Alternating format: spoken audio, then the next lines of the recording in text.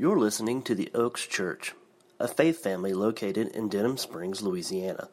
For more information about the Oaks, visit oaksonline.org. I always enjoy that song.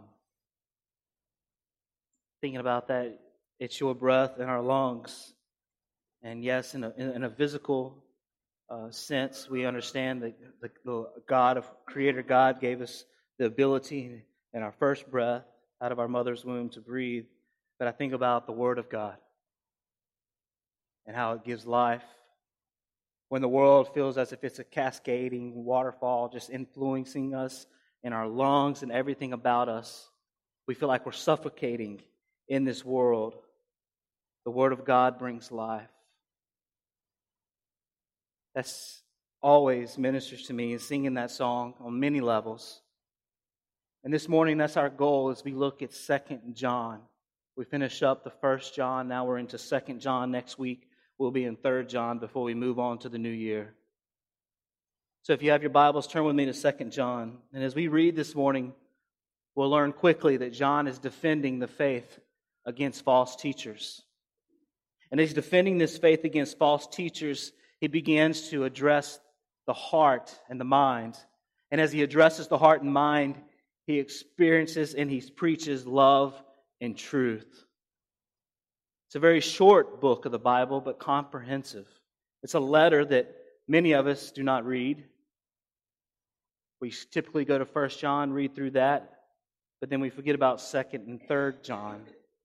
The reality is that, just a quick fact for those who enjoy facts and trivia, is that the original manuscripts of 2 John were only 245 words, making it the second smallest book in the Bible, letter in the Bible, next to 3 John, which is 219. But in this small book, like I said earlier, it just packs a message to the church, once again, to combat false teachers. False teachers, even till this day, run rampant in the church. Many of us may have allowed them into our homes. We may have allowed teachers and people that we trust and respect. We may have allowed them to speak truth into our lives without testing it.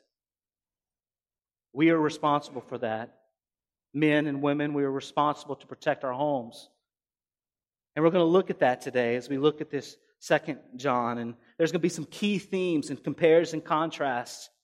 As if it was knitted, this epistle was knitted into this wonderful, beautiful tapestry, this fabric of just the words of truth and love, command, walk, and teach. All these themes are woven together for us as the church to understand as we live out this life. The main idea of this book is that all of us, as true believers of Jesus Christ, must walk in these commands. We must obey. We must demonstrate through our obedience a love and desire for the teachings of Christ.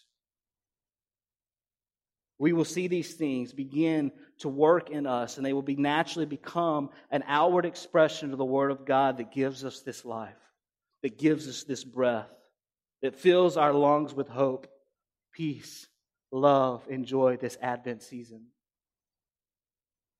John is to the point in this letter, and today's message will be the same. We will look and learn of 4 encouraging truths.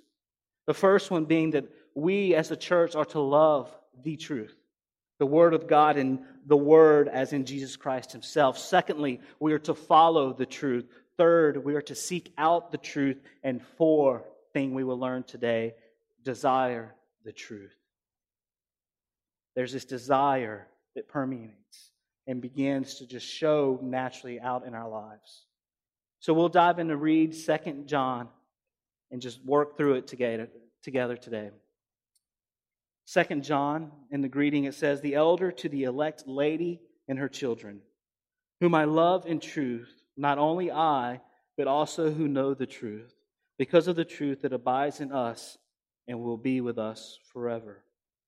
Grace, mercy, and peace will be with us from God the Father and from Jesus Christ, the Father's Son, in truth and love. I rejoice greatly to find some of your children walking in the truth, just as we were commanded by the Father. And now I ask you, dear lady, not as though I were writing you a new commandment, but the one we have had from the beginning, that we love one another. And this is love, that we walk according to the commandments. This is the commandment, just as you have heard from the beginning, so that you would walk in it. In verse 7, for many deceivers have gone out into the world, those who do not confess the coming of Jesus Christ in the flesh. Such a one is the deceiver and the Antichrist. Watch yourselves so that you may not lose what we have worked for, but may win a full reward. Everyone who goes on ahead and does not abide in the teaching of Christ does not have God. Whoever abides in the teaching has the Father and the Son. If anyone comes to you and does not bring this teaching, do not receive him into your home or give him any greeting. For whoever greets him takes part in his wicked works. Though I have much to write to you, I would rather not use paper and ink. Instead, I hope to come to you and talk face to face, so that our joy may be complete. The children of your elect sister greet you. So here we are in 2 John, is that first two verses 1 through 3, we see the elder to the elect lady and her children. The elder's love here begins to frame this opening section of today's passage. Who is the elder in this passage we've been studying is John. Many people believe that John wrote this letter because of his uniform. The uniform manuscripts identify the language. They identify the theological outlook that he has towards the church. Remember, we learned in 1 John that John was as if he was a professional, and he was a theologian of love and understanding what the love and against false teachers and loving each other as the church was all about. So as we looked at it and believe that this is John, this term elder describes the idea of John being an aged man, someone who is respected, a man who has spiritual authority over the church in Asia Minor. He was over that specific congregation. We also believe that it strengthens his own personal testimony, once again, of his relationship with the Christ. So it's very clear to understand that the elder here is John writing to the elect lady. John, a respected man because of his experience, his character, and his being and faithfulness to Jesus Christ. Then we go from the elder to the elect lady. And there's really two specific views here as we look at this term, elect lady. The first view is an actual woman, a lady, and the individual and her children. As I began to study and look through this, there were very clearly two different camps here. You had the individual and her children, but then you had the local church and her congregation, her membership. So what I want us to look at, whether or not you decide it's a lady and physical children, and or it is the church and her congregation, the applications and the truth applies to us today. So the route that I will lean towards this morning is the church and her congregation. You follow me there? So as John writes to this, and I'll back it up in just a minute, as John writes to this elect lady, I believe he begins to write to the local church. But we do know that there's a few truths here that are very clear, even though those last 2 points they're sided. They're 50-50. If you go read, there are some 100% truth here, very clear. The term elect lady is a term of respect, endearment. John is being very protective over this specific individual and or the church. This reflects John's writing style once again. That's why we believe that he wrote this letter. The term elect refers to God's chosen community of faith. You and I. Like you and I, we are loved and we belong to Jesus Christ. And we are loved and cared for as His own. And as we look at the second part of the verse, he says, "In whom I love in truth." John just loves them, loves the church, loves them. He says not only does he love them, but he loves them in truth. Not in just a specific affection, but in this word and deed. And that leads us to the first point that I mentioned a while ago, is that you and I as a church, we must learn to love in truth as well. We live in a day and age where we cannot forsake truth anymore. There's too many gospels out there. There's too many opinions. We must have a backbone in the Word of God. So what does loving in truth look like? We learn to love in truth when He abides in us and we abide in Him. Look at verse 2. It says, because of the truth that abides in us, and it will be with us forever. Therefore, to love in truth, we must love the truth. Truth being the Word of God, but also the physical human Word of God in Jesus Christ. If you look at that term truth, it's mentioned 4 different times in verses 1 through 4. We know that John is making a very clear distinction and a very clear point that truth is the essential need for Christian living. And why is it that way? Because I believe that truth creates unity. Creates this unity, and a unified church magnifies Christ. A divided church does not. When the world that the church stands, and when we as a church stand united in the middle of this world, it is counterculture. And the only way that you and I can stand united is that when the Word of God is the cornerstone, when the Word of God is the backbone, when the Word of God, everything we do, our response and our going and our doing is based off the Word of God. That is the constant in all of our emotion. It is the constant in all of our doing. I feel this way. That is great. What does the Word of God have to say about how you feel? I get that the Word of God does not address every specific detail of your life. But it gives us a blanket constant and understanding that we can all stand on as we stand united. Christ stands magnified, and the world looks at us and believes in Him because of our love for one another, because of our unity. We work out our disagreements. John was so concerned about the church. And we see in verse 3 that God's work is mentioned in his greeting. Look at it. It says in verse 3, grace, mercy, and peace will be with us from God the Father and from Jesus Christ the Father's Son in truth and love. John's order here, the sequence from grace to mercy to peace, will mark the order from which the first motion of God in calling into our lives brings us to complete sanctification, sanctification, and glorification with Him forever. And we've learned about that.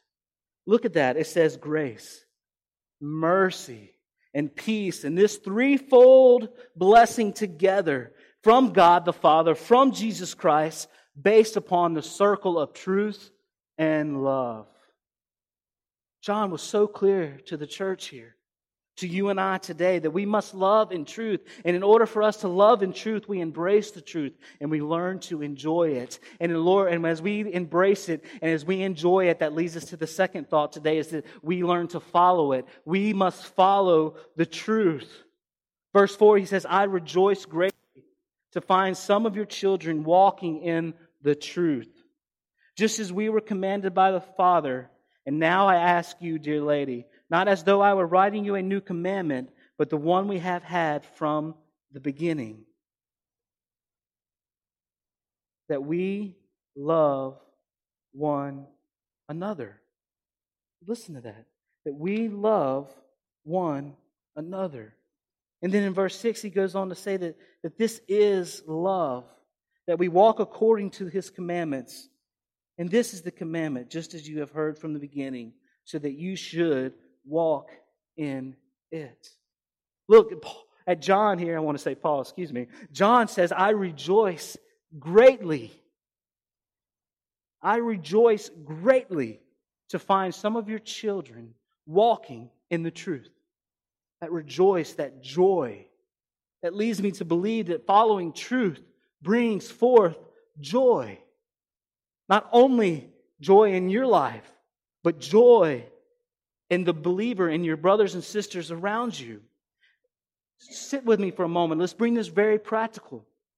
When you see a brother or sister abiding in truth, and that abiding in truth spurs on obedience, and their obedience ministers to you, what does that bring you? My hope that it brings you to the place that John is, that you rejoice and that you find joy, and that in someone's obedience, not just ministering to you, but ministering to someone down the street. As a church comes together unified, that's so important. It brings forth this joy that we join in with John as we rejoice. It may have been a monetary gift. It may be the childcare, the ministry this morning, ministering to you so that you can come and sit here.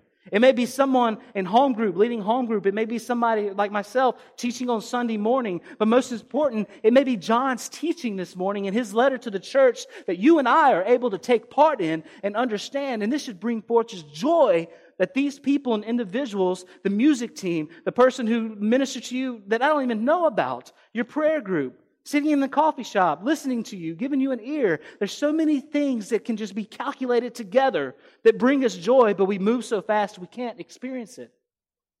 So follow me here.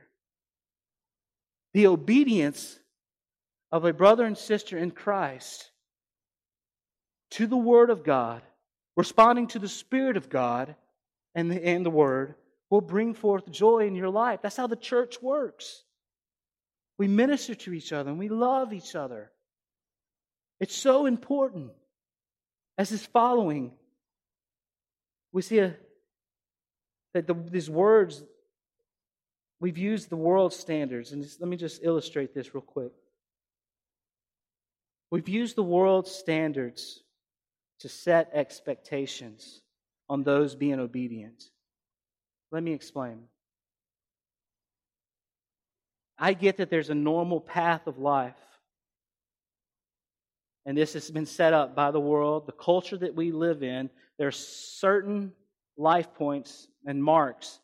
When you're born, then you go to toddler and adolescence. And most people this day and age stay in adolescence till mid-20s. They go through college. They get married. So we have these natural life points. And we're expecting everybody to follow this rhythm and play by the rules. But what happens when someone, as a Christian brother and sister, steps out of this natural rhythm and says, I believe the Lord is leading me this direction? It's frowned upon. Maybe not here in this local congregation, but in the average church congregation, it is frowned upon if a man or woman steps back, gets out of the expectation and routine of the world to follow Christ. We as a church must be cautious. There is rightfully good understanding and to go and follow the direction, not of the world, but the process of this life.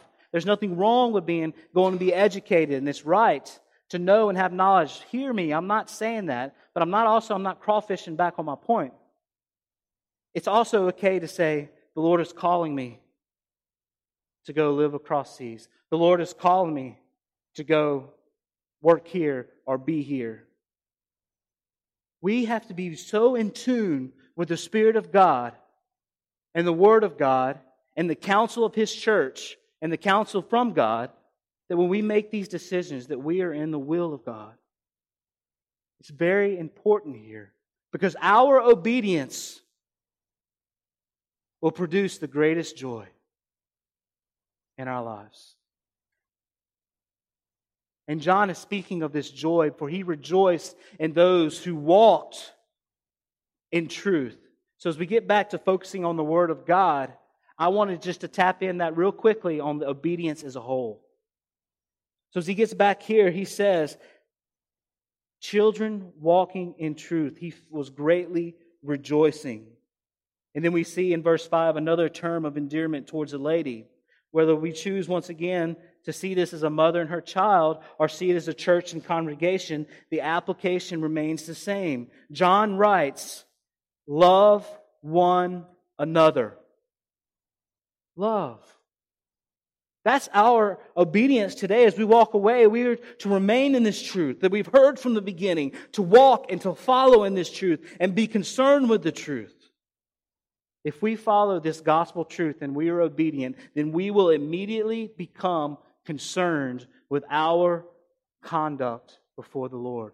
We would walk in this manner that is worthy before the Lord.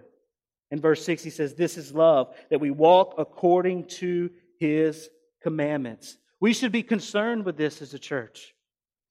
We should be concerned to walk in the ways of the Lord, to study the Word of God, and allow that to be the sole influence in our lives. John defines love not as a sentiment or emotion here, but this physical obedience and action. And those of us concerned with loving rightly, our aim will be to obey. I just want to obey God. I don't care what you think. I don't care what those around me think. Yes, I messed up. Yes, I made a poor decision. But now I have a life going forward, and I want the life that the Lord has called me to use that testimony, to be obedient to Christ, and make the gospel of Christ central in my life to magnify the Christ. You've got to remember that and believe that. And our obeying and following will produce joy. Truth produces joy. And we begin to rejoice with those who follow in obedience, but we do not rejoice with those who grieve God. We cannot agree with those who grieve God in their disobedience. We cannot agree with those who teach falsely, who deceive. Look at verse 7. For many deceivers have gone out into the world, and those who do not confess the coming of Jesus Christ in the flesh. Such a one is the deceiver and the Antichrist. So we look at that third point today is our goal as a church is to seek out truth. John is charging us, seek out the truth. Seek it. We know, because we know there's deceivers into this world. We know that this world belongs to Satan. And we know that people have chosen to be a part of the system of this evil world. But we must be aware as a church, loved and called, the elect, and be aware and guard ourselves from the Antichrist. And how do we do so? John lays it out in verses 7 through 11. In verse 7, he says, to seek out truth, you must recognize deception. In verse 8, we must resist the damage of the deception. And in verses 10 through 11, we must reject these deceivers, these false teachers. Look at verse 8. Watch yourselves so that you may not lose what we have worked for. John is writing to the church, the Christ, the love of God has worked so hard within the church, the body of Christ. Let us not lose what He has already done. So we, in verse 7, must recognize the deception, for many deceivers have gone into the world. But verse 8, we must resist the damage of these people who bring deception. Is that you're following with me there?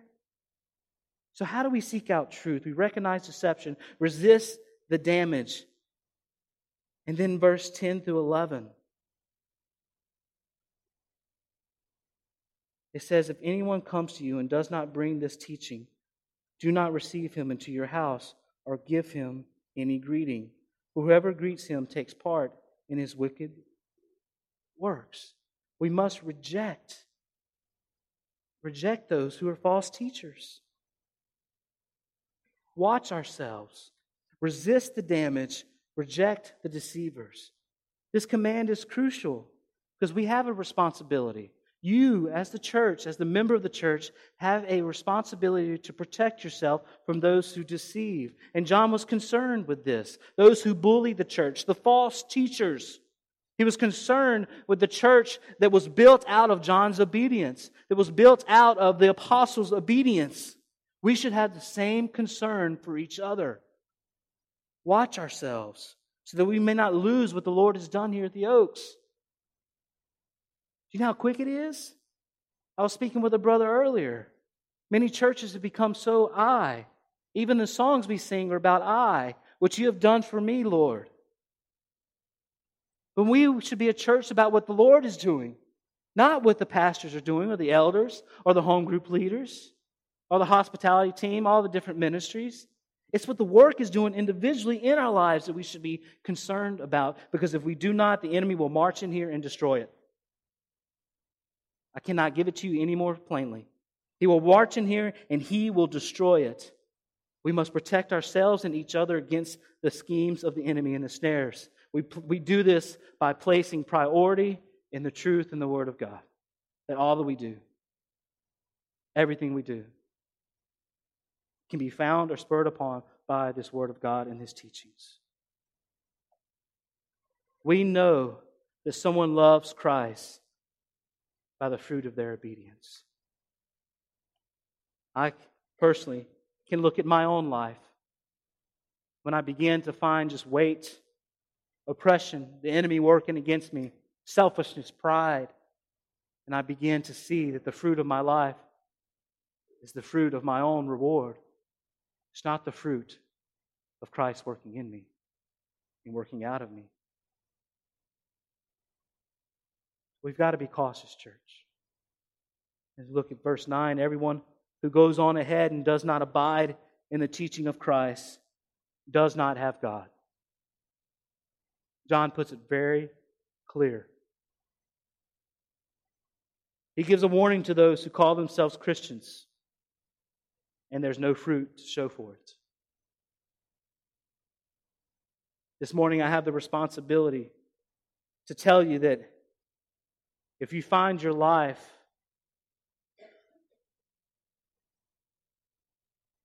in this failure of sticking and clinging to the fundamental doctrines of faith, I would say you have a bigger problem. And I want you to hear me. I'm not coming to you out of a works-based faith. I believe that our faith produces the works of God's grace. But if you find yourself in this struggle of lack of desire to even want to be in the Word of God, either two things are happening. There's unconfessed sin in your life. You need to get before a holy God and repent, be on your knees and weep. Or you're not a born-again Christian.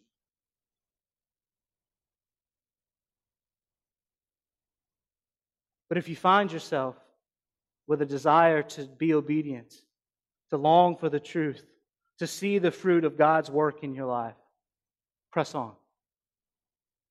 Keep pressing. Even when the life is weighty, keep pressing on. Because the church will rejoice in your obedience. We will find great joy in working together in our pursuit of Christ. But if you do not find yourself there, if you do not find yourself loyal to the teachings of Christ, please examine your heart. Do not fall into this snare of Christian. Do not fall into this snare and scheme of the American church. It's been going on way too long. There must be a born-again, regenerate heart, repentant heart from going one direction, turn to face Christ and pursue Him. If that has not happened in your life, begin to work on that. Speak with someone you trust about spiritual things. Speak with them about truth. I know the pastors are more than willing to speak with you about that. It's very important that you know, and begin to watch the Spirit of Christ by the Word of God to work out this fruit of obedience in your life. And we will all rejoice in that. But then he gives a warning in verse 10. He says, if anyone comes to you and does not bring these teachings that whoever abides in the teaching is both the Father and the Son, that Jesus came in flesh, he says, do not receive him into your house or give him any greeting. That's a strong statement. That's very strong. Verse 11, he says, for whoever greets him takes part in his wicked works. I don't know about you, but I want nothing to do with the works of the enemy. However, the reality is, he is quick to deceive. But we got to recognize that deception. And we recognize that deception by walking repentant in the Spirit of Christ, and we know the Word of God to test everything. Nothing wrong with that. And as we begin to look and we remain cautious, we got to ask this question. Should a believer let a non-believer into their home to show hospitality or aid? I mean, is that what John's saying here? If anyone comes to you and does not bring this teaching, talking about the Antichrist, those who speak against the Christ in flesh and blood, a lost person, possibly. Should we show hospitality and aid to these people? Yes and no. Follow with me. Yes, if the non-believer is in need to be loved. Yes, if the non-believer is open to the gospel. And what I mean by open to the gospel, this means they have not verbally said, I want nothing to do with your gospel, I do not believe it.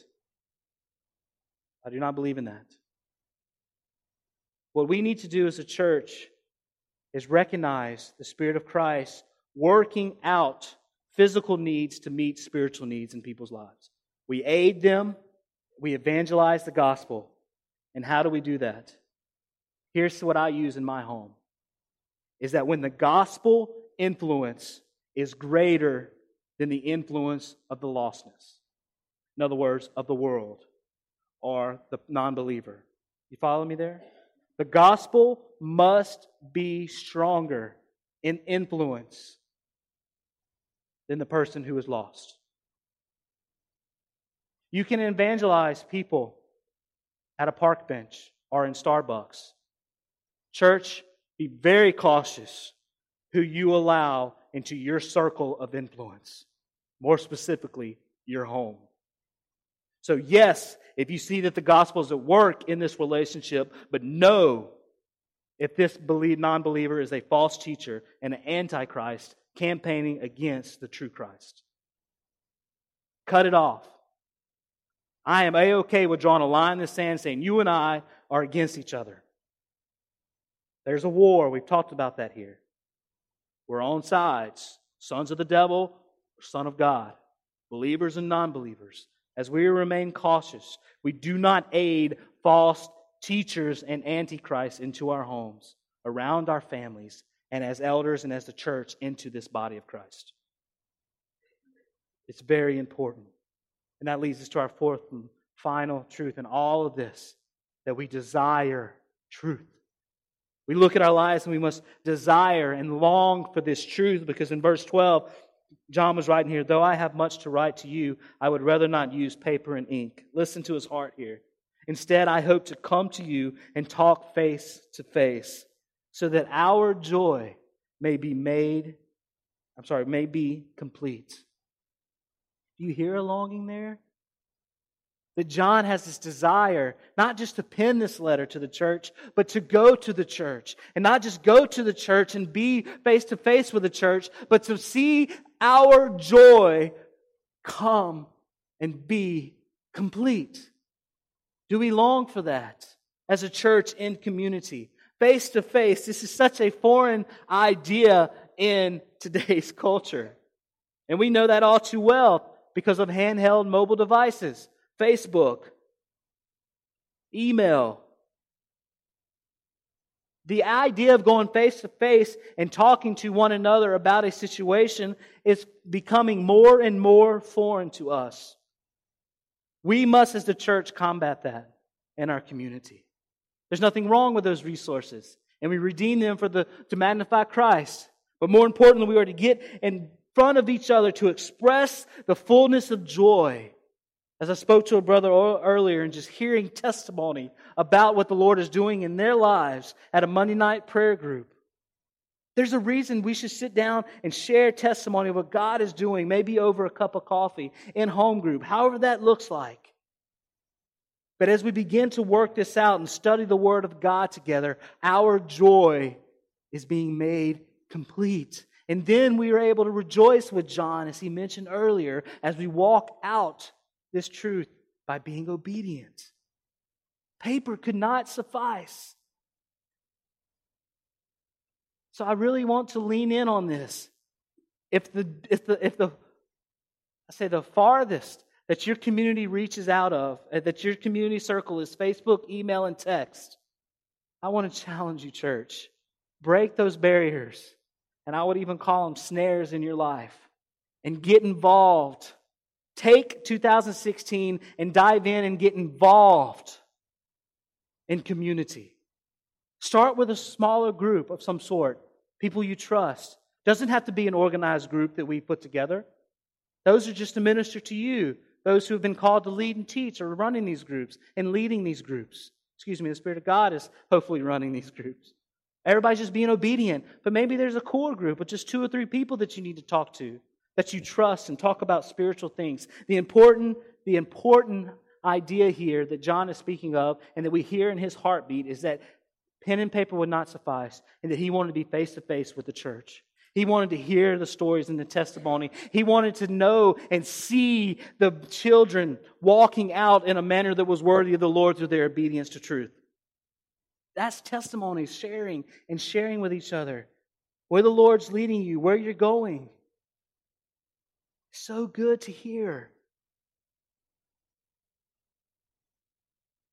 So I ask a question as we begin to wrap up. When's the last time that you have sat 1-on-1, 1-on-3, 1-on-12 and heard testimony of God's goodness in the life of a brother and sister?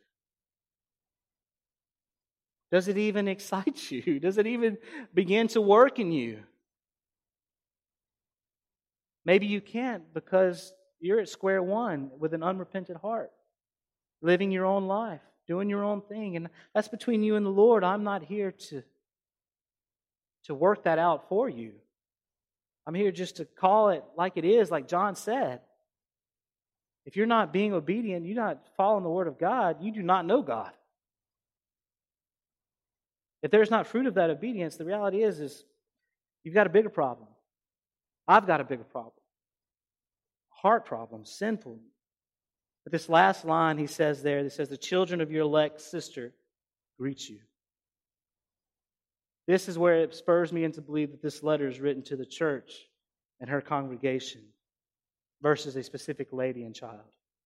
He says, children of your elect sister. If it were a lady, then John would be a sister. But if it were a church, then sister would mean another church. We often hear the church referred to as bride, her, she. And I believe here as well that if it was one church writing to another, and John was writing on behalf of that church. So more importantly, what do we know though? What do we know this means? That we know that Jesus Christ brings together brothers and sisters from every tribe, every language, and every nation. We are not the only ones on this globe this morning surrendering and worshiping a holy God. Quite frankly, there's people in Africa dancing circles around us, literally. There are house churches in China on their face weeping, praying for persecution. There are underground churches in Iraq and Middle East. There are those who just have no home, but they still can surrender their pursuit of Christ and want to be with Christ. And there's those in the, I was ministered, I'll give testimony, speaking of testimony, I was ministered so deeply last night as I sat with my dad, and he was able to read again. And he asked for a Bible. He didn't ask for an iPad, he didn't ask for a cell phone, he didn't ask for the latest update, anything, no magazine, book. He said, bring me a Bible. And we gave it to him, and he said, I haven't read it in 3 weeks. I haven't been able to. I'm looking forward to this because I've missed it. And I'm like, I was just to the core. I would have asked for my cell phone, straight up. I know my Bible's on my cell phone. Everything's on my cell phone. But I was like, man, Lord, I was just thinking about it. Do I have that same devotion, Lord? I pray and hope I do. At his age, coming out of the surgery 4 weeks later, can't walk, and all he wants is a Bible. We have this obedience there. And the gospel of Jesus Christ will tear down any walls that you and I have of any nation, any tribe, more importantly, the family of God. But remember, it has to be hinged on the cornerstone of the Word of God. So the thought is that love Loving each other comes from Jesus Christ. It flows freely from Jesus Christ. And that's how you and I learn to love each other. As true believers of Jesus Christ, we walk in His commands, and our obedience will demonstrate our desire for His teachings, and our desires for His teaching demonstrates our love for Christ. So as we wrap up 2 John, love the truth. Follow the truth, seek out the truth, and desire the truth. The more you read it, I will assure you, the more you become desirable, and you just want it and know it. So as we do that together, remember Jesus said, you will know the truth. In John 8:32 he wrote, you will know the truth, and this truth will truly set you free. So going into January 2016, going into the new year, my challenge to you is Word of God, priority.